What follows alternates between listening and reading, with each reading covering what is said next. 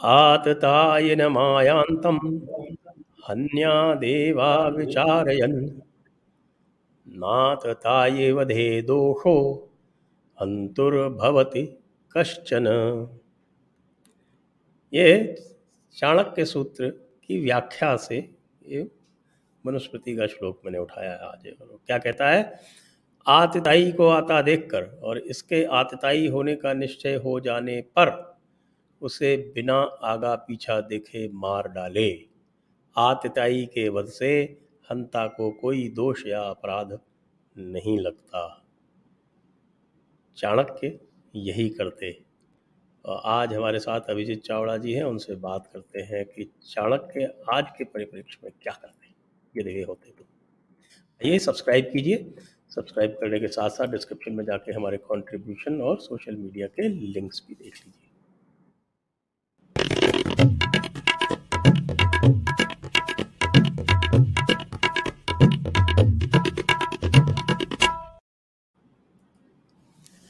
नमस्ते सभी दर्शकों को और स्वागत है अभिजीत जी का आज पुनः।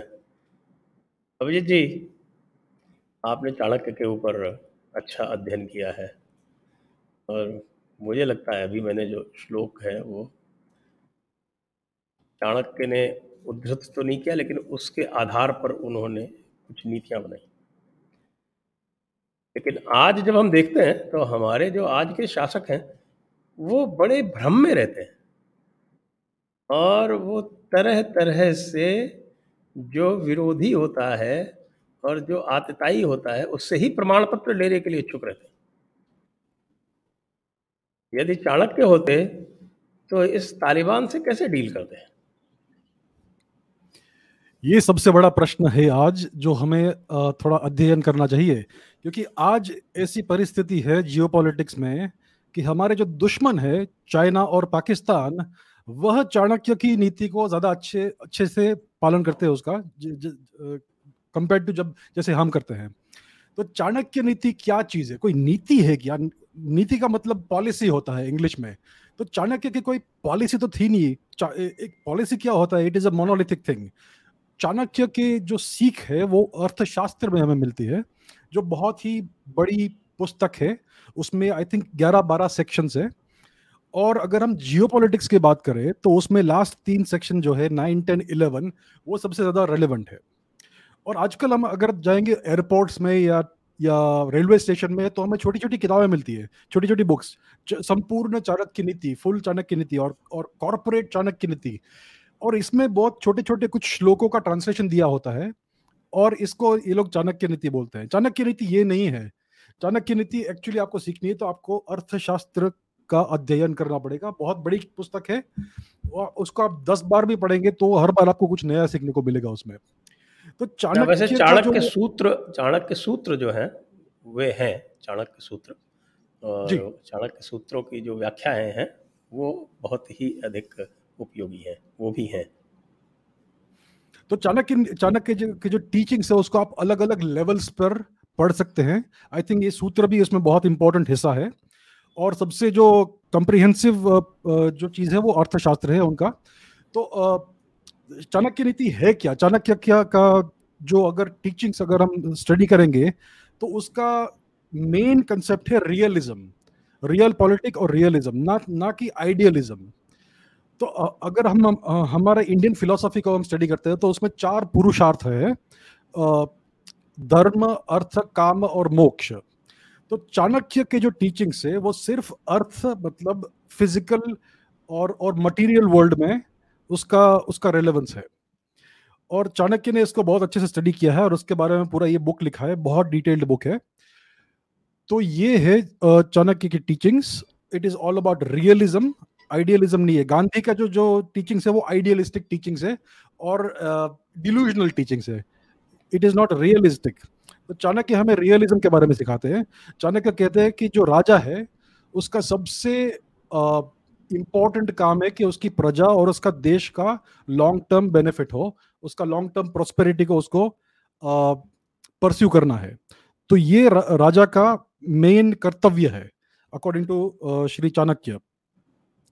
और अगर हम इसको अप्लाई करेंगे अफगानिस्तान में तो हमें पहले थोड़ा सा अफगानिस्तान का हिस्ट्री देखना पड़ेगा, क्योंकि हिस्ट्री अगर हम समझेंगे तभी हमें इसका कंटेक्स्ट समझेगा कि आज क्या हो रहा है।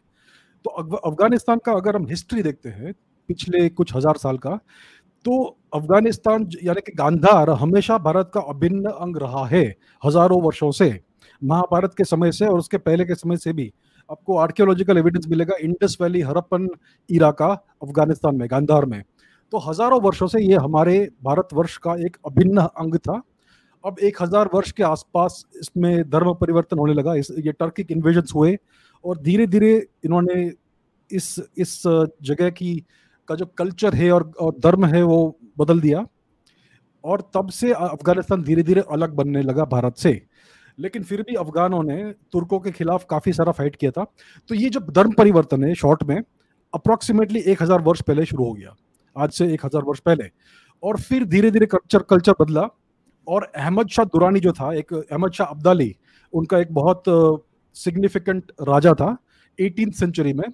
उसने भारत पर कई आक्रमण किए और उसने नादिर शाह का भी साथ दिया। नादिर शाह जो ईरान का राजा था, तो अहमद शाह अब्दाली ने नादिर शाह का भी साथ दिया भारत के इन्वेजन में। तो तब से आई थिंक अफगानिस्तान अपने आप को एक अलग देश की तरह से देखने लगा, अप्रोक्सीमेटली 18th सेंचुरी ऑनवर्ड से। और अहमद शाह अब्दाली ने भारत पर कई आक्रमण किए। उसने कश्मीर में बहुत सारी हिंसा की। कश्मीर में उसने जो धर्म परिवर्तन आज आपको दिखता है वो उसने शुरू किया था, अहमद शाह अब्दाली ने 18th सेंचुरी में। फिर 18th सेंचुरी के बाद 19th सेंचुरी में रंजीत सिंह जी ने अफगानों को हरा दिया, पश्तूनों को हरा दिया। उन्होंने अफगान टेरिटरी को भी काफी सारा अपने सिख साम्राज्य में इनकॉर्पोरेट कर दिया। और वो जो उनका जो टेरिटरी का जो बाउंड्री था वो आज ड्यूरांड लाइन है, जो अफगानिस्तान और पाकिस्तान का बाउंड्री है। और उसमें काफी सारा पश्तून टेरिटरी आता है पाकिस्तानी हिस्से में। तो ये एक बहुत पुराना पाकिस्तान और अफगानिस्तान के बीच का टेरिटोरियल डिस्प्यूट है। तो ये एक बहुत इंपॉर्टेंट चीज हमें देखती है कि पाकिस्तान और अफगानिस्तान के बीच बहुत सालों से एक टेरिटोरियल डिस्प्यूट है। पाकिस्तान के अंदर पश्तून टेरिटरीज है जो एक्चुअली अफगानिस्तान में होनी चाहिए। अब पिछले 100 साल में क्या हुआ कि कम्युनिज्म आ गया अफगानिस्तान में। एक सौर रेवोल्यूशन हुआ था 1970s में, जिसमें कम्युनिस्ट ने पावर ग्रैब किया। उसके बाद सोवियत इन्वेजन हुआ, जिसमें अमेरिका इन्वॉल्व हो गया, और यहां से मुजाहिदीन और तालिबान का जेनेसिस होता है। तो अमेरिकन ने पाकिस्तान को बहुत सपोर्ट किया, आर्म्स दिए, बहुत पैसा दिया, millions of dollars, hundreds of millions of dollars, और इन्होंने ये टेररिस्ट आउटफिट्स खड़े किए। पहले इनको मुजाहिदीन कहते थे, बाद में इनका नाम परिवर्तन होकर तालिबान हो गया। इसमें बहुत सारे अरब लोग आ गए, ओसामा बिन लादेन भी था, और बहुत सारे अलग अलग मर्सनरीज थे। तो यहां से अफगानिस्तान का पतन शुरू हुआ 1970s से, जब अमेरिका और जो बड़े पावर्स थे कोल्ड वॉर के, वो इसमें इन्वॉल्व हो गए, और पाकिस्तान का इसमें बहुत बेनिफिट हुआ। फिर 1990s में सोवियट्स चले गए अफगानिस्तान से, और पाकिस्तान ने ये जो तालिबान बनाया था, वो तालिबान ने अफगानिस्तान को टेक ओवर किया। तो तालिबान क्या है? तालिबान सिर्फ पश्तून है, सारे के सारे पश्तून है। उसमें ना तो कोई ताजिक है, ना कोई उज़्बेक है, ना कोई हजारा है। 99.9% पश्तून है ये। तो पाकिस्तान ने क्या किया था कि जो पश्तून अफगानिस्तान से भागकर पाकिस्तान में आए थे 1980s में, उनको ट्रेनिंग दिया मदरसों में। और मदरसों में स्टूडेंट्स को तालिब कहते हैं, उसका प्लूरल है तालिबान। तो ये तालिबान आउटफिट वहां से बना पाकिस्तान में, और फिर इन्होंने इसको अफगानिस्तान में वापस भेज दिया। इन्होंने अफगानिस्तान को टेक ओवर किया, और इन्होंने अफगानिस्तान में शासन किया था 1990s में। उसके बाद 9/11 हुआ, लंबी स्टोरी है। एंड बाकी पिछले 20 साल में क्या हुआ वो हम जानते हैं। अमेरिका इन्वॉल्व हो गया, तालिबान को खदेड़ दिया, लेकिन तालिबान को जीवित रखा पाकिस्तान में। अमेरिका को मालूम था कि पाकिस्तान में इनको पनाह मिली है, और पाकिस्तानी तालिबान भी बना है, आईसिस भी आ गया है, सब मालूम था अमेरिका को, लेकिन उन्होंने ये सब होने दिया। और अब वे चले गए हैं, और तालिबान ने फिर से अफगानिस्तान में टेक ओवर किया है। आज हमें लगता है कि तालिबान एक पाकिस्तानी इंस्ट्रूमेंट है, क्योंकि उसमें आईएसआई का बहुत बड़ा हाथ डेफिनेटली है। अभी आईएसआई के चीफ काबुल गए थे, उन्होंने पूरा जो पॉलिटिकल मनूवरिंग किया, मुल्ला बिरादर को साइडलाइन कर दिया, और जो आईएसआई के जो फेवरेट्स है उनको तालिबान गवर्नमेंट में बड़े बड़े पोजीशंस पर बिठा दिया है।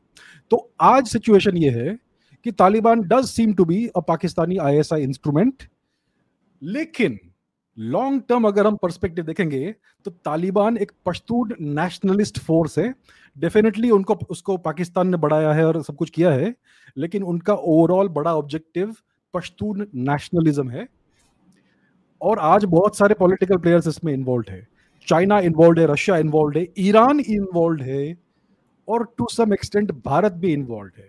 और भारत का अफगानिस्तान में बहुत गुडविल है आज भी, इवन इन द तालिबान, क्योंकि पिछले 20 साल में भारत ने बहुत सारे ऐसे काम किए अफगानिस्तान में जिससे कॉमन मैन एंड वुमन को बहुत फायदा हुआ।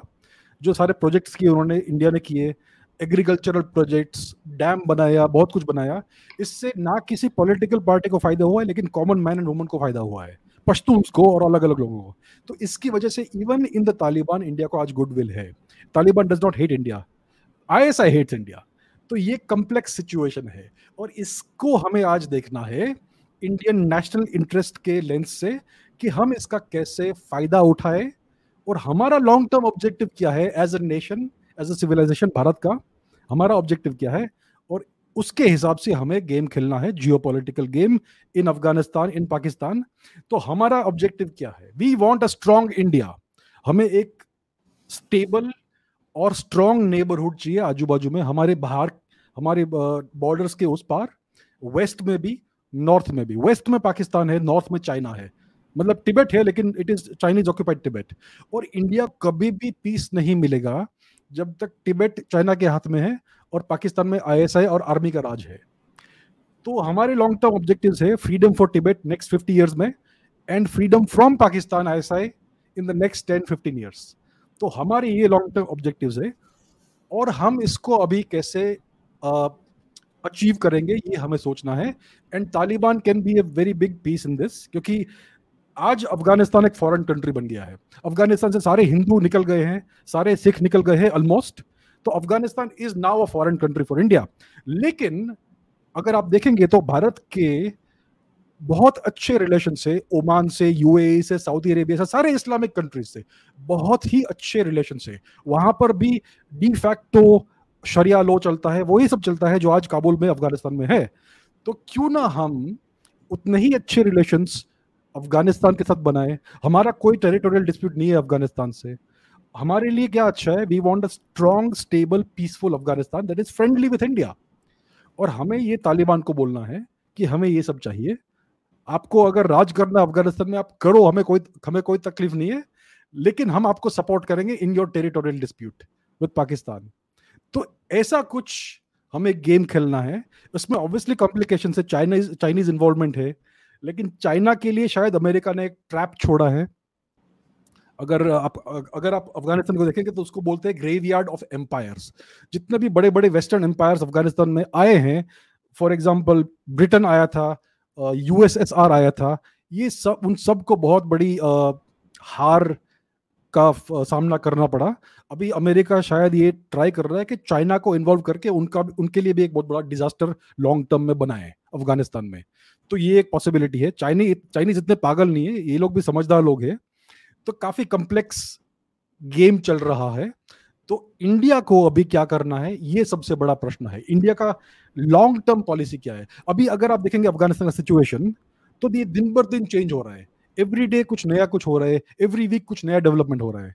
तो अभी हमें सिर्फ वेट एंड वॉच करना है। ये एक हफ्ते का, एक महीने का, एक साल का गेम नहीं है, ये 10 साल का गेम है। जियोपॉलिटिक्स में चेंज डेकेड बाय डेकेड आता है, ईयर बाय ईयर नहीं आता है। तो हमें इस सिचुएशन को कंट्रोल में किसी तरह से लेना है, तालिबान को अपने तरफ लाना है, और तालिबान को यूज करना है पाकिस्तान को बाल्कनाइज करने के लिए। क्योंकि पाकिस्तान में अभी बलूचिस्तान फ्रीडम स्ट्रगल चल रहा है, सिंध का फ्रीडम स्ट्रगल चल रहा है, पश्तूनिस्तान का फ्रीडम स्ट्रगल चल रहा है, कश्मीर फ्रीडम स्ट्रगल चल रहा है। और किधर भी, कहीं पर भी पाकिस्तान की जो जनता है वो खुश नहीं है आईएसआई से और आर्मी से। तो हमें ये सारे जो कन्फ्लिक्ट्स इंटरनल है पाकिस्तान के, उसका फायदा लेना है, और हमें तालिबान को इन सम वे सपोर्ट करना है। We can never trust Taliban. देखिए, जियोपॉलिटिक्स में कोई फ्रेंडशिप नहीं होती है और कोई ट्रस्ट नहीं होता है। हमें किसी को ट्रस्ट नहीं करना है, लेकिन हमें समझना है सबका इंटरेस्ट क्या है। तालिबान का लॉन्ग टर्म इंटरेस्ट है पश्तूनिस्तान को फिर से इनकॉर्पोरेट करे अफगानिस्तान में। तो हमें इस चीज को लेकर गेम खेलना है। एंड आई थिंक हमें नेक्स्ट 10 ईयर्स में पाकिस्तान को ब्रेकअप करना चाहिए, तभी हमें लॉन्ग टर्म पीस मिलेगा।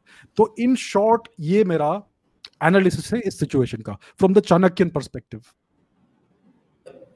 इसमें आप चाणक्यन पर्सपेक्टिव आप कह रहे हैं, तो इसमें चाणक्य जैसे आप अर्थशास्त्र के माध्यम से कह रहे हैं, तो अर्थशास्त्र में क्या सिद्धांत प्रतिपादित किए गए हैं जिनकी सहायता से आप इस निष्कर्ष पर पहुंचे?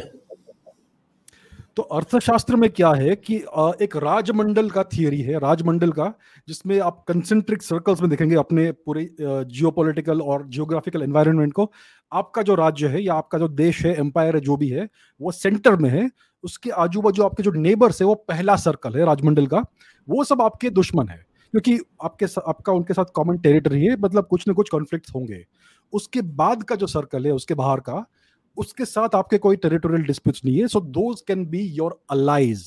तो अफगानिस्तान राजमंडल के सेकंड कंसेंट्रिक सर्कल पे आता है। चाइना और पाकिस्तान हमारे इमीडिएट नेबर से, मतलब ये हमारे दुश्मन है। अफगानिस्तान के साथ हमारा कोई ऐसा दुश्मनी का रिलेशनशिप नहीं है, कोई थ्रेट भी नहीं है एक दूसरे को एक्चुअली देखेंगे तो इसके लिए Afghanistan is a very strong potential ally.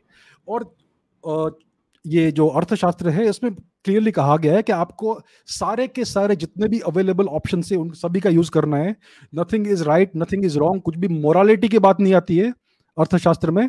Geopolitics में मोरालिटी का कोई रोल नहीं है। There is no right and wrong.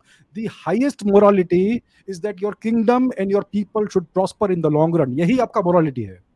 आपको किसी का असैसिनेशन करना पड़े, आपको, यस, बिल्कुल, आपको कुछ भी करना पड़े, you have to do it, you must do it.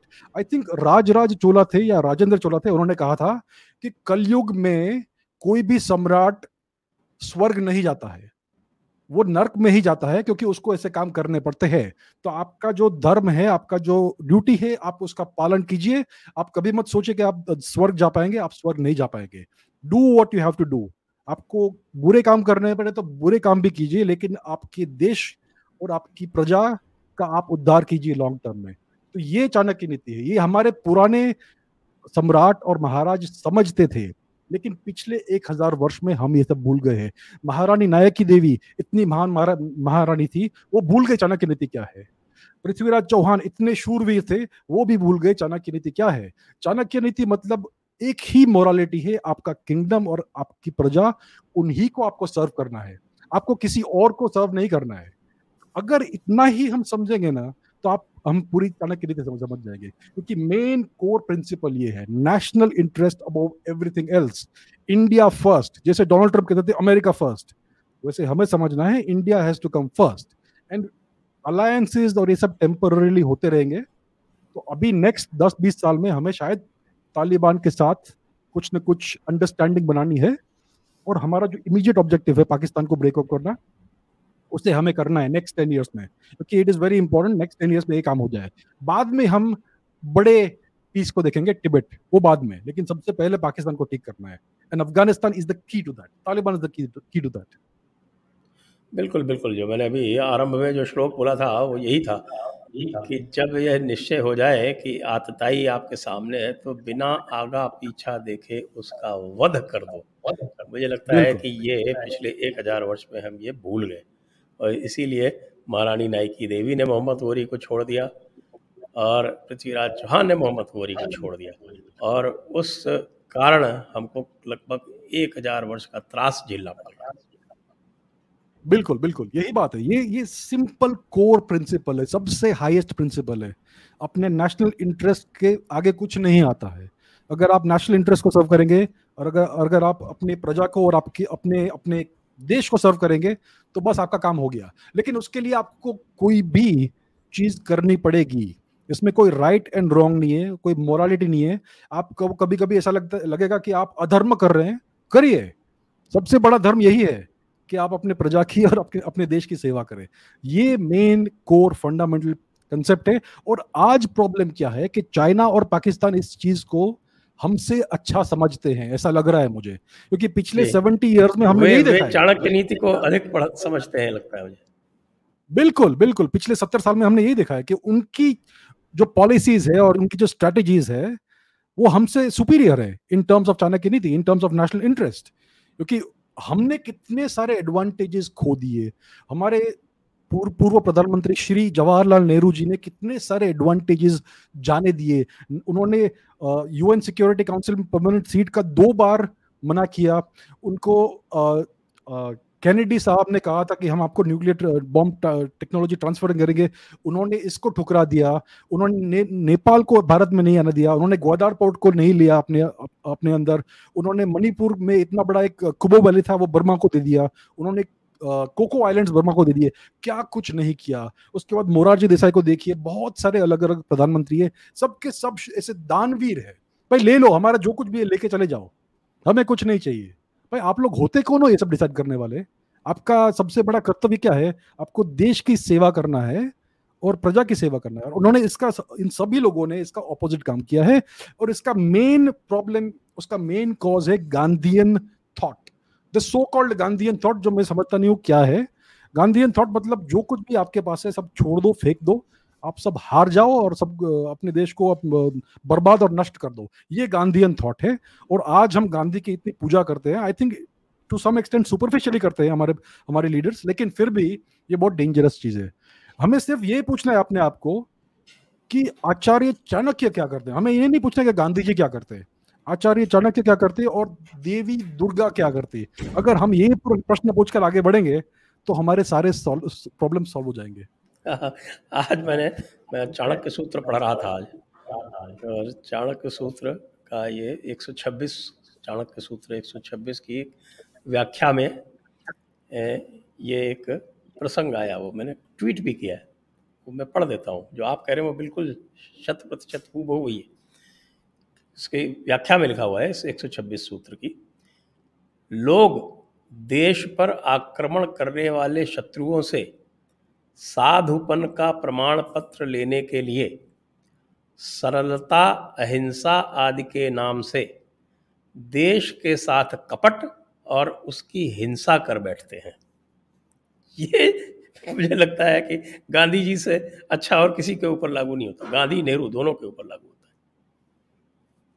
क्योंकि बिल्कुल बिल्कुल, जो उन्होंने जिस चीज़ को अहिंसा कहा, उसके कारण इतनी हिंसा हुई कि उस अहिंसा से हो सकता है कि कोई 10, 20, 50 लोग बचे हुए होंगे, लेकिन करोड़ों लोग मर गए उस ये कोई अहिंसा नहीं थी, अहिंसा।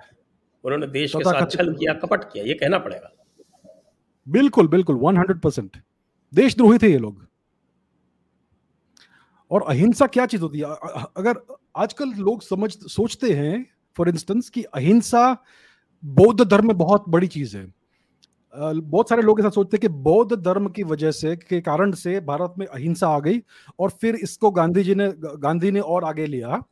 लेकिन अगर हम बौद्ध धर्म की भी बात करेंगे फॉर इंस्टेंस, तो आप सम्राट कनिष्क को देखिए, जिसे हर कोई हिस्टोरियन बुद्धिस्ट कहते हैं।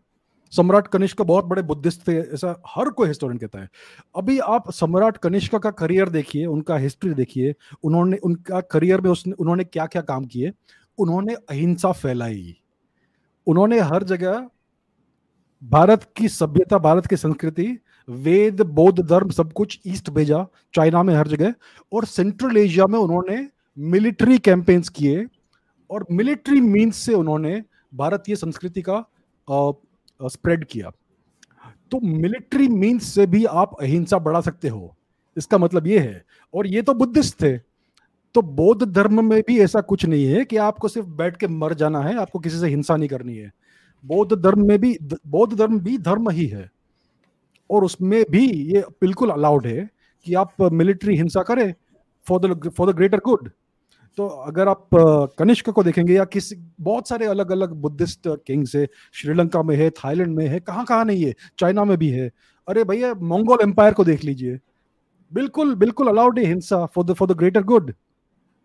तो ये जो कंसेप्ट है फेक अहिंसा का, जो गांधी जी का है, मोहनदास गांधी का, कि आप बैठ के मर जाइए, आप किसी के साथ रेजिस्ट मत कीजिए, ये बिल्कुल अधार्मिक कंसेप्ट है। ये धार्मिक कंसेप्ट नहीं है।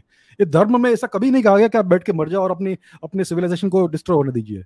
धर्म में ऐसा कभी नहीं कहा। आप सिर्फ भगवत गीता देख लीजिए, श्री कृष्ण ने क्या कहा। उन्होंने बहुत बहुत प्रयास किया कि युद्ध ना हो महाभारत का, लेकिन इवेंचुअली उन्होंने कहा कि भाई बस हो गया, अब कोई और ऑप्शंस नहीं है, हमें अभी अब हिंसा करनी है, हमें अब युद्ध करना है और हमें जीतना है। तो ये सब बिल्कुल it is all a part of ahimsa. युद्ध भी अहिंसा का एक अभिन्न अंग है। अगर आप फॉर द राइट रीजंस युद्ध कर रहे हैं, अगर आप धर्म को बढ़ाने के लिए अगर युद्ध कर रहे हैं, तो it is perfectly valid and legitimate. बिल्कुल तो आप सही कह रहे हैं, क्योंकि भगवत गीता में भगवान कृष्ण से इसको परिभाषित किया है, इसकी परिभाषा दी है। 18वें अध्याय का 17वां श्लोक है। मैं कई बार कह चुका हूँ, मुझे लगता है जो हमारे पुराने दर्शक हैं उनको निश्चित रूप से अब तो रट गया होगा, और वो फिर से मैं एक बार बोल देता हूँ, आपके समक्ष बोल देता हूँ। यस्य नाहंकृतो भावो बुद्धिर्यस्य न लिप्यते, यस्य नाहंकृतो भावो बुद्धिर्यस्य न लिप्यते, हत्वा स इमान लोकान न हंति न निबध्यते। कहने का मतलब यह है कि जो हिंसा और अहिंसा जो है वह आपके चेतना का भाव है, चित्त का भाव है। वो आप जो कर्म क्रिया जो कर रहे हैं, वो यदि आप एक निष्काम रूप से कर रहे हैं, अपना धर्म मान के कर रहे हैं, अपने कर्तव्य के रूप में कर रहे हैं, तो वो हिंसा नहीं है। उसको आप यदि इसीलिए कहते हैं कि यदि निर्लिप्त होकर यदि आप किसी का वध भी करते हैं, तो न तो आप उसको मारने वाले हैं, न आप उस कर्म के बंधन में बंधते हैं। यह है भगवत गीता 18.17। तो यह कृष्ण भगवान को पता था, यह चाणक्य को पता था, लेकिन वर्तमान में विशेषकर मुझे लगता है कि इस पूरी की पूरी चेतना को, जो हमारी धर्म चेतना थी, उसको कलुषित करने का और उसको विकृत करने का सबसे बड़ा कार्यक्रम जो है वो मोहनदास करमचंद गांधी ने किया है। जी बिल्कुल, जी बिल्कुल। और प्रॉब्लम क्या है कि आज जो भारत का जो मेजॉरिटी पॉपुलेशन है, वो गांधी को कोई धर्म गुरु की तरह देखते हैं। जैसे कोई बहुत बड़े संत महात्मा है, वो उनको महात्मा गांधी कहते हैं, और उनके जो विचार है और उनकी जो फेक अहिंसा है उसको सब फॉलो करते हैं। और यही प्रॉब्लम है, कितने सारे मिसकंसेप्शन है भारत में कि आप किसी को समझता नहीं, किसी को पता नहीं है आज कि लीडरशिप क्या है और नेशनल इंटरेस्ट क्या है। ये दो इतने इंपॉर्टेंट कंसेप्ट्स है जो कोई समझता नहीं है, क्योंकि हमें ये पढ़ाया नहीं जाता, हमें सिखाया नहीं जाता एजुकेशन सिस्टम में। हमारा एजुकेशन सिस्टम बिल्कुल कॉलोनाइज्ड एजुकेशन सिस्टम है। तो ये सारे हमारे सबसे बड़े चैलेंजेस है। Education is a very big challenge. लेकिन आई थिंक चेंज हो रहा है आपके माध्यम से और बहुत सारे अलग अलग माध्यम से। लोग अभी धीरे धीरे समझने लगे हैं ये सारे कंसेप्ट कि भाई ये सब अहिंसा रियल में क्या होता है। तो चाणक्य नीति और चाणक्य जो कंसेप्ट है वो एसेंशियली बहुत लंबा जो हमारा इतिहास है उसका कंटिन्यूएशन है। उसका रूट भगवत गीता में भी है और उसके पहले भी रामायण में भी है। तो ये एक बहुत बड़ी और बहुत पुरानी परंपरा है हमारी, जिसको कंडेंस किया है आचार्य चाणक्य ने एक अर्थशास्त्र में। उसको अगर हम पढ़ेंगे तो हम कुछ बहुत बहुत कुछ समझेंगे, ना सिर्फ जियोपॉलिटिक्स के बारे में, ना सिर्फ नेशनल इंटरेस्ट के बारे में, बल्कि अपने स्वयं के जीवन में कैसे अच्छे से प्रोग्रेस करें उसके बारे में भी हम सीखेंगे, क्योंकि सब कुछ इंटर रिलेटेड होता है। तो ये बात है चाणक्य नीति की और अर्थशास्त्र की। इसका बहुत बड़ा एप्लीकेशन है और आज वेस्ट में इसको सीक्रेटली लोग पढ़ते हैं। ये लोग पब्लिक में इसको क्रेडिट नहीं देंगे कि हम अर्थशास्त्र पढ़ते हैं और चाणक्य की टीचिंग्स को पढ़ते हैं, लेकिन ये लोग सब डेफिनेटली करते हैं। अगर आप देखेंगे स्ट्रेटेजिक थॉट की जो क्लासिक बुक्स है, क्लासिकल बुक्स, उसमें एक तो सुन त्जू की बुक है the art of war, which is a book of stratagems. ये स्ट्रेटेजम्स की बुक है, स्ट्रेटेजी की बुक नहीं है, ग्रांड स्ट्रेटेजी की बुक नहीं है। दूसरी है माकियावेली की बुक द प्रिंस, जो बहुत ही सुपरफिशियल बुक है, उसमें कोई डीप फंडामेंटल प्रिंसिपल्स नहीं है। और तीसरी बुक है ये अर्थशास्त्र, जो बहुत ही ग्राउंडेड बुक है in the oldest civilisation of the world, और उसके जो मेन फंडामेंटल प्रिंसिपल्स है उसमें। तो चाणक्य की जो अर्थशास्त्र, ये टाइमलेस बुक है। आज ये कुछ 2500 साल के आसपास आज से पहले लिखी गई थी, और आज के पश्चात भी 2000 साल अगर हम जाएंगे तो उतनी ही रेलेवेंट रहेगी, अगर हम उसको ठीक से एक्स्ट्रापोलेट करके उसको कंटेक्चुअली अप्लाई करेंगे तो ये बात है चाणक्य नीति की और अर्थशास्त्र की, and it is very important to apply it in the case of Taliban and Afghanistan for India's national interest. अब इसी को यदि हम पाकिस्तान के परिप्रेक्ष्य में लें तो अगर इसको पाकिस्तान के परिप्रेक्ष्य में लेंगे तो हमें बहुत क्लियरली समझेगा कि भारत का नेशनल इंटरेस्ट ये है कि देखिए, अगर आप श्री आई के गुजराल जो हमारे पूर्व प्रधानमंत्री थे, जी हाँ, उनकी जी बात हाँ। अगर आप उनकी अगर आप बात देखेंगे तो उन्होंने कहा था कि it is in India's interest to have a strong and stable Pakistan. ये चाणक्य का सोच नहीं है, ये गांधी की सोच है, ये मोरारजी देसाई की सोच है। अगर आचार्य चाणक्य इस सिचुएशन को एनालाइज करते तो वो इमीडिएटली क्लियरली कहते हैं कि भारत का लॉन्ग टर्म इंटरेस्ट ये है कि हमारे वेस्टर्न बॉर्डर पर 3, 4 या 5 छोटे छोटे देश हो, ना कि पाकिस्तान एक monolithic country which is run by the ISI and the army. So India का हित यही है कि हम जल्दी से जल्दी पाकिस्तान को ब्रेकअप करें, बाल्कनाइज करें, होपफुली पीसफुली, क्योंकि हमें हमें हिंसा नहीं चाहिए, अननेसेसरी हिंसा, लेकिन जो करना है वो तो करना ही है। तो हमें ये करना है, it is in India's national interest कि हम पाकिस्तान को नेक्स्ट 5 या 10 वर्ष में ब्रेकअप कर दें, और फिर अलग अलग जो जो पीसेस निकलेंगे उनको इंडिविजुअली उनके साथ डील करें as a big brother, as a geopolitical big brother. तो ये चाणक्य नीति का एप्लीकेशन है पाकिस्तान के परिप्रेक्ष्य में। और अगर हम चाइना के बारे में देखेंगे तो उसका भी वही सोल्यूशन है। इंडिया और चाइना का जो मेन प्रॉब्लम है वो तिब्बत है, क्योंकि तिब्बत हमेशा से इंडोस्फीयर का एक बहुत ही अभिन्न अंग रहा है। It is part of India's it is part of greater India, it is part of India's cultural sphere of influence. Tibet का कल्चर भारतीय कल्चर ही है और कुछ नहीं है। It is a form of Indian culture with Tibetan characteristics. अभी China ने तिब्बत को ले लिया 1955 में, इन्होंने इन्वेड किया और अब्सॉर्ब कर लिया। हमारे ग्रेट नेहरू जी ने ये सब होने दिया, चुपचाप बैठे रहे।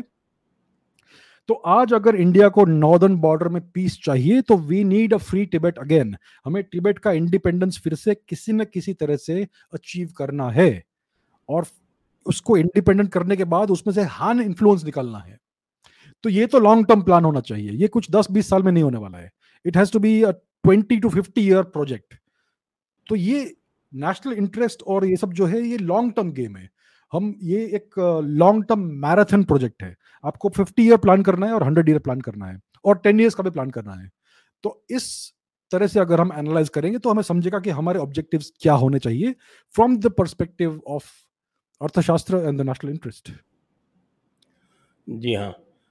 इसी में जो हमारे जो छोटे छोटे जो पड़ोसी हैं वो इस मंडल थ्योरी में ये कैसे फिट होंगे? हमारे जो छोटे छोटे नेबरिंग कंट्रीज है, जैसे कि श्रीलंका है, भूटान है, बांग्लादेश है, according to Rajmandal theory they will all feel threatened by India, क्योंकि भारत इतना बड़ा देश है, ज्योग्राफी इतनी इमेंस है भारत की, और इंडिया की इकोनॉमिक और मिलिट्री माइट भी बहुत है। उसका हम यूज नहीं करते हैं, लेकिन माइट तो बिल्कुल है, पोटेंशियल 100% है हमारा। तो इसके कारण बांग्लादेश, श्रीलंका स्पेशली हमसे थोड़े डरेंगे। वो डर नेचुरल है अकॉर्डिंग टू राजमंडल थियरी। तो अगर हमें इन देशों को अपने तरफ लाना है तो we have to have specific relations with them. हमें इकोनॉमिक संबंध बढ़ाने चाहिए उनके साथ, हमें पीपल टू पीपल कॉन्टैक्ट्स बढ़ाना चाहिए, और हमें गवर्नमेंट टू गवर्नमेंट कॉन्टैक्ट्स भी बहुत बढ़ाना चाहिए, ताकि ये सब हमारे साथ रहे, स्पेशली नेपाल, क्योंकि आजकल नेपाल में चाइना का बहुत बड़ा इन्फिल्ट्रेशन हो रहा है। और Nepal has to some extent ये चाइनीज सैटेलाइट बन गया है टू सम एक्सटेंट, क्योंकि राजीव गांधी जी ने वहां पर कम्युनिस्ट टेक ओवर करवा दिया नेपाल का। और फिर कम्युनिस्ट पार्टीज तो हमेशा राजीव से गांधी प्रो नहीं, चाइना रही है। सोनिया गांधी ने करवाया, सोनिया गांधी ने करवाया। अच्छा ठीक है, maybe I am not entirely 100% right there, लेकिन आई हैड हर्ड कि 2006 में हुआ ना वो, तो 2006। एक्चुअली इसके दैट जो वाज रूट्स है वो 1990s में शुरू हो गए थे, क्योंकि रॉ का इन्वॉल्वमेंट था उसमें।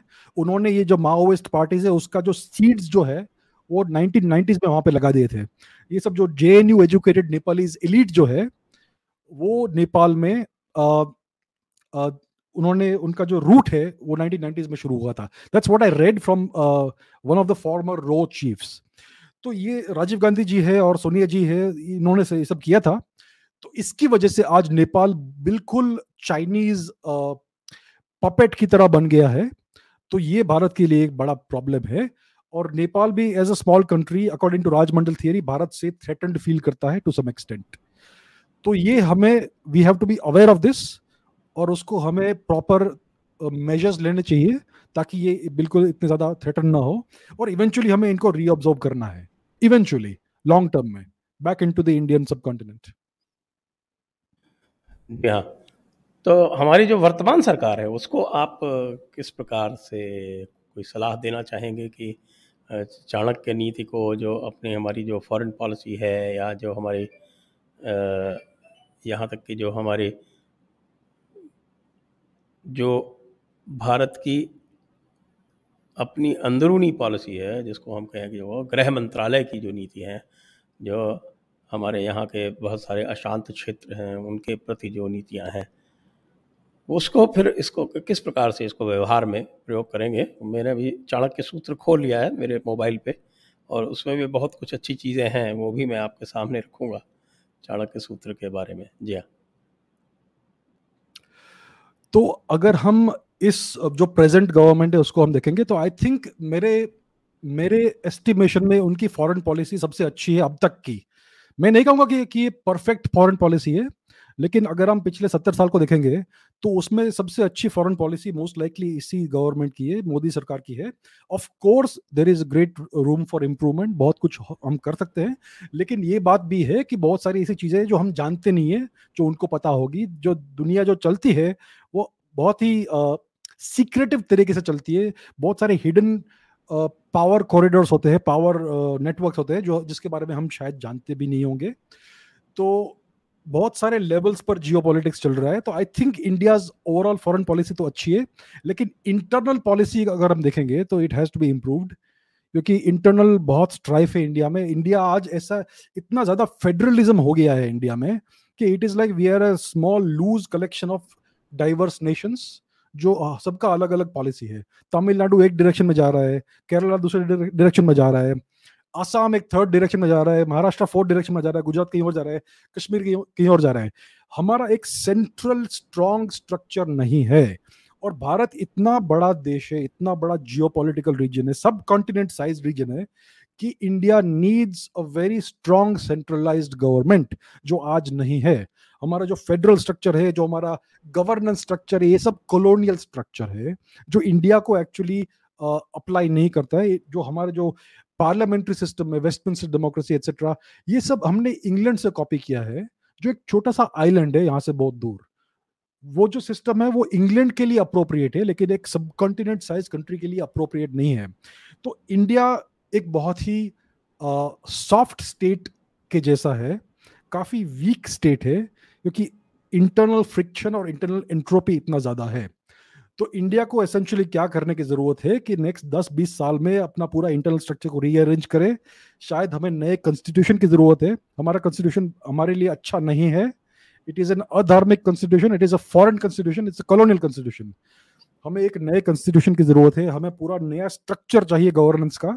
अगर हम ये सब करेंगे और अगर हम अपने कल्चर को सबसे ऊपर रखेंगे, तो फिर लॉन्ग टर्म में हमारा कंट्री वापस फिर से स्ट्रांग हो जाएगा, हमारा सेल्फ रिस्पेक्ट फिर से आएगा हमारे पॉपुलेशन में। और हमें ऑफ कोर्स एजुकेशन सिस्टम को भी ठीक करना पड़ेगा। बहुत सारे चैलेंजेस हैं, लेकिन of course it will not happen overnight. We need a long term plan, next 20 years का, 30 ईयर्स का, 50 ईयर्स का प्लान चाहिए हमें, और उसमें हमें ये सब सारे काम करने हैं। आई थिंक कि अभी जो हमारा ओवरऑल सिचुएशन है उसमें हमें अभी धीरे धीरे ही बढ़ना पड़ेगा, क्योंकि बहुत सारे चैलेंजेस चल रहे हैं अभी। अभी पूरा जियोपॉलिटिकल एनवायरनमेंट बहुत ही अनस्टेबल है, और बहुत बड़े बड़े प्रॉब्लम्स है। आई थिंक नेक्स्ट 10 ईयर्स में वॉर भी हो सकता है between India, China, US, Taiwan, बहुत कुछ हो सकता है इन द नेक्स्ट 10 ईयर्स। तो अभी सिचुएशन बहुत वॉलेटाइल है, और इंडिया को अभी धैर्य से काम लेना है, स्टेप बाय स्टेप करना है अपना काम, and keep the national interest at the forefront. बिल्कुल, आप सही कह रहे हैं। ये देखिए, मैंने निकाल लिया चाणक्य सूत्र में, ये जो आप कह रहे हैं, और चाणक्य सूत्र के ये सूत्र हैं 46, 47, 48, 49 और 50, 51।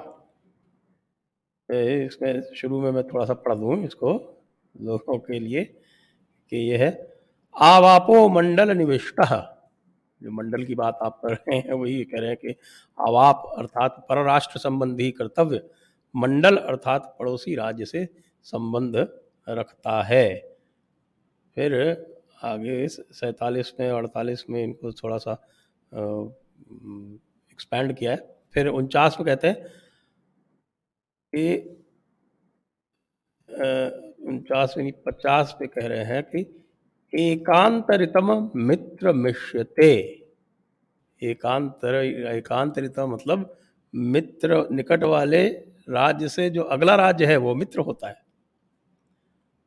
फिर कहते हैं हेतुतः शत्रु मित्रे भविष्यतः, यानी कोई भी मित्र या शत्रु जो है वो अकारण नहीं होकर किसी कारण से होते हैं।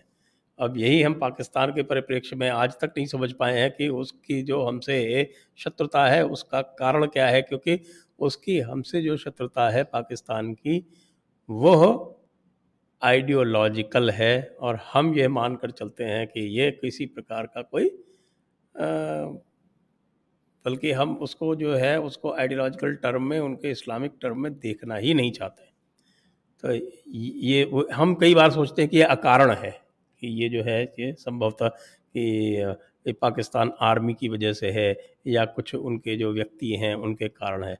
ऐसा है नहीं, क्योंकि अकारण होती नहीं है, वो कारण है जो है उस कारण को हम स्पेल आउट नहीं करना चाहते हैं। मुझे बहुत जानकर ये हैरानी हुई, मैंने कई अपने जो यंग आर्मी ऑफिसर मेरे टच में आए जयपुर डायलॉग्स की वजह से, और उनसे मैंने ये पूछा कि भाई आपने क्या, आपको एनडीए में या आपकी जो और ट्रेनिंग होती है आर्मी स्टाफ कॉलेज में या कहीं पे आपको क्या ब्रिगेडियर एस के मलिक की पुरानी कॉन्सेप्ट ऑफ वॉर पढ़ाई गई? उनका नहीं, हमें तो नहीं पढ़ाई गई, हमें सुनजू पढ़ाया जाता है।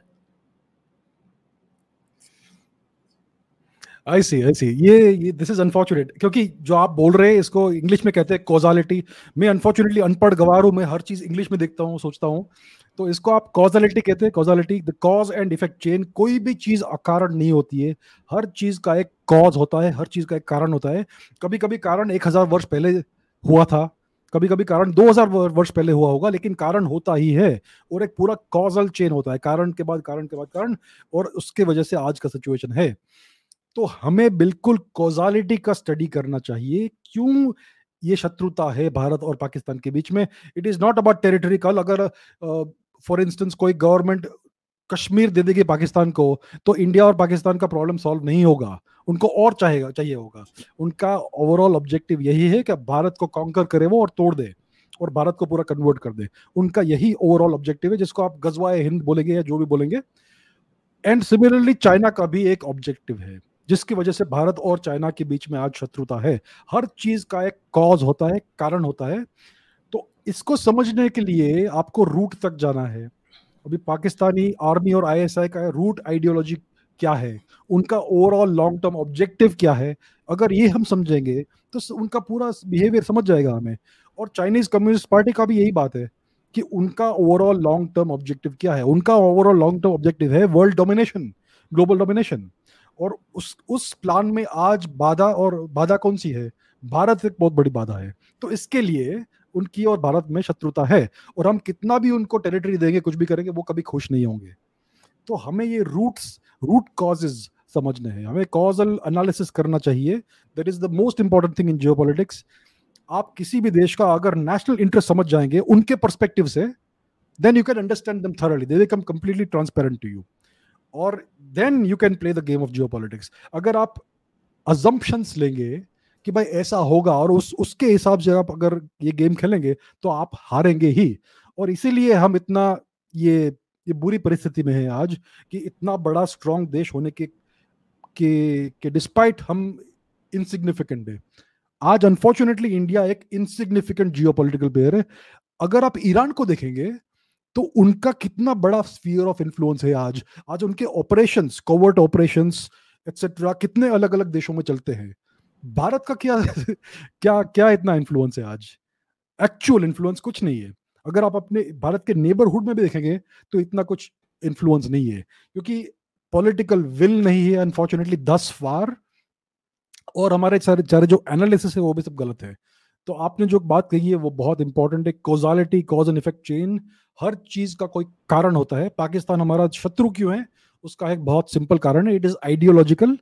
और चाइनीज कम्युनिस्ट पार्टी हमारा शत्रु क्यों है, क्योंकि उनका भी आइडियोलॉजिकल एक प्लान है कि उनको पूरे दुनिया को कॉन्कर करना है और उनकी आइडियोलॉजी हर जगह स्थापित करनी है, और भारत इसके लिए बहुत बड़ी बाधा है।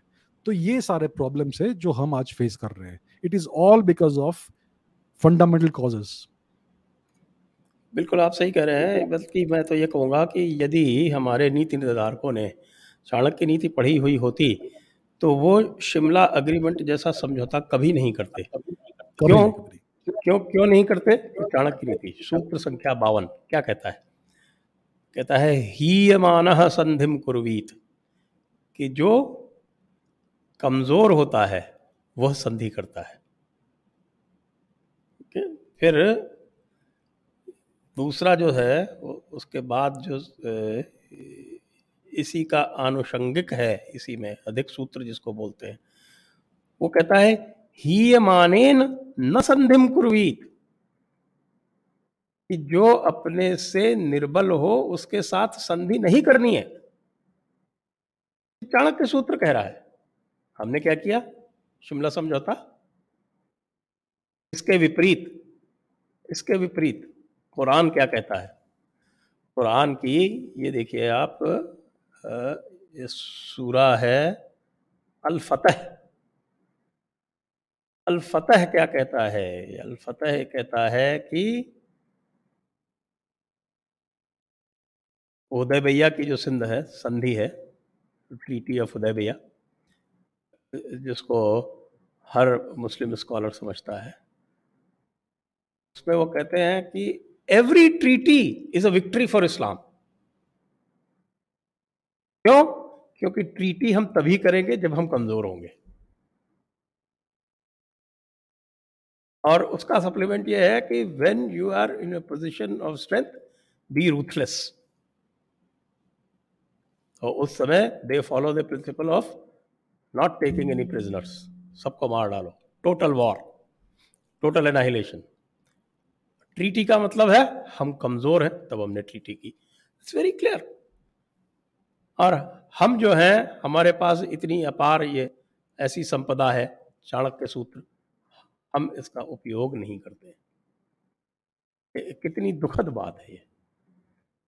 तो इसलिए ये बिल्कुल उचित रहा कि आज आपसे इस चाणक्य सूत्र के परिप्रेक्ष्य में बात हो रही है। और भी इसमें भी बहुत सारी ऐसी ऐसी बातें लिखी हुई हैं जिसको ही कहते हैं कि तेजो ही संधान हेतु तदार्थानाम, इस संधानार्थी दो में से दोनों की तेजस्विता, प्रभावशीलता तथा प्रताप ही सच्ची संधि का कारण होता है। जब दोनों देश जो हैं एक बराबर के होते हैं तभी सच्ची संधि हो सकती है। और हम क्या करते हैं? हमने इंडस वाटर्स ट्रीटी कर रखा है, और वो जो है वो अपनी सारी ट्रीटीज रोज तोड़ता है।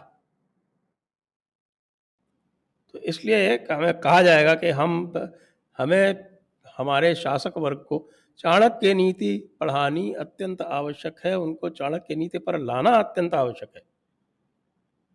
देखिए कि तेजो ही संधान हेतु तदस्थर्थिनाम ना तप्त लोहो लोहे न संधीयते, कि जब तक दो लोहे बराबर गर्म नहीं हो तब तक आपस में नहीं जुड़ते। आप ठंडे लोहे से गर्म लोहे को जोड़ नहीं सकते। एक कितनी कितनी सुंदर बातें इसमें लिखी हुई हैं। फिर क्या है कि बहुत सारी युद्ध के बारे में बात लिखी हुई है कि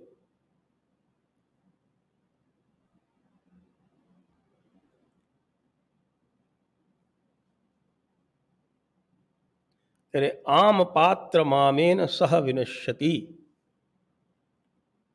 कि कच्चा पात्र कच्चे पात्र से टक्कर लेने लगे तो दोनों ही टूट जाते हैं। इसी प्रकार समान शक्ति वालों का युद्ध दोनों ही का विनाशक होता है। तो आप अपने से जो निर्बल हो आप उसके साथ युद्ध करें।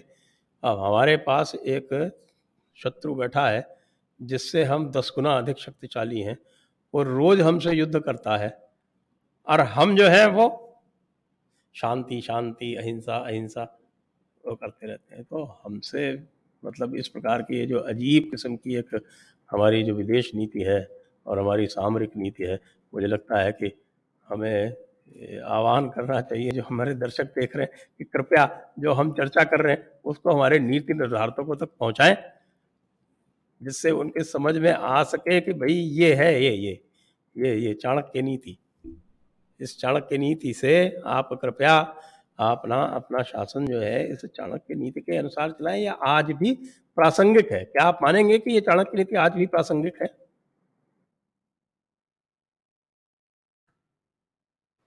जी अभिजीत जी। जी बिल्कुल बिल्कुल। जी बिल्कुल बिल्कुल, ये टाइमलेस चीज है। आज से 10,000 2,000 साल पहले बाद भी उतना ही रेलेवेंट रहेगा चाणक्य नीति। तो इतनी अच्छी विजडम हमारे पास है जो हमारे पूर्वजों ने हमें दी है, लेकिन उसको हम ठुकरा रहे हैं, उसको हम यूज नहीं कर रहे हैं। और इतने बुरे बुरे, जैसे आपने कहा, Indus water treaty, Shimla agreement, ये सारे ट्रीटीज करने की जरूरत थी ही नहीं। और हमने इतने बुरे भयंकर अनइक्वल ट्रीटीज बना दिए जिससे हमारा रोज नुकसान होता है और हमारे शत्रुओं का हर रोज लाभ होता है। तो और जो ट्रीटीज होती है ये तोड़ने के लिए ही बनी जाती है। अभी रिसेंटली जो ईरान के साथ जो अग्रीमेंट हुआ था, अमेरिका ने तोड़ दिया। क्या हुआ? कुछ नहीं हुआ। चाइना और यूके के बीच में जो हांगकांग अग्रीमेंट था, वो चाइना ने उल्लंघन कर दिया, उसका तोड़ दिया। क्या उसका प्रॉब्लम हुआ? कुछ नहीं हुआ। ये ट्रीटीज तो सिर्फ तोड़ने के लिए ही बनाई जाती है। ट्रीटी एक टेम्पररी चीज होती है जिसको आप टेम्पररीली यूज करो, ताकि जब तक आप और स्ट्रांग नहीं हो जाओ। तो ये ऐसे खेला जाता है जियो पॉलिटिक्स। लेकिन हमारे अनफॉर्चुनेटली जो शासक है, हमारे जो रूलर्स है, ये समझते नहीं है। तो like you said, it is very important कि हम चाणक्य नीति को अच्छे से स्टडी करें, अच्छे से एनालाइज करें और उसका एक्चुअली पालन करें हमारे गवर्नेंस में और हमारे डिप्लोमेसी में और हर चीज में। क्योंकि हर चीज काम आती है, डिप्लोमेसी काम आती है जब वॉर नहीं हो रहा हो, जब मिलिट्री आप मींस यूज नहीं करना चाहो तो आप डिप्लोमेसी को यूज कर सकते हैं। आप ट्रीटीज को टेम्पररीली यूज कर सकते हैं। बहुत सारे अलग अलग टूल्स है टूल किट के अंदर, सारे के सारे अवेलेबल है। तो प्लीज यूज करें इनका, सारी चीजों का। जी तो अब हम चलते हैं दर्शकों के पास, क्योंकि दर्शकों के प्रश्न आए हुए हैं। दर्शक आपसे प्रश्न पूछना चाहते हैं, तो दर्शकों से मैं अनुरोध करूंगा कि इस समय लगभग 3,000 लोग देख रहे हैं, लेकिन लाइक्स 1,700 ही हैं। तो निश्चित रूप से बहुत सारे लोग जो देख रहे हैं उन्होंने लाइक का बटन नहीं दबाया, तो कृपया लाइक का बटन अवश्य दबा दें। फिर मैं आपसे ये भी अनुरोध करूंगा कि आप इसको शेयर करें, इस वीडियो को अधिक से अधिक। चाणक्य नीति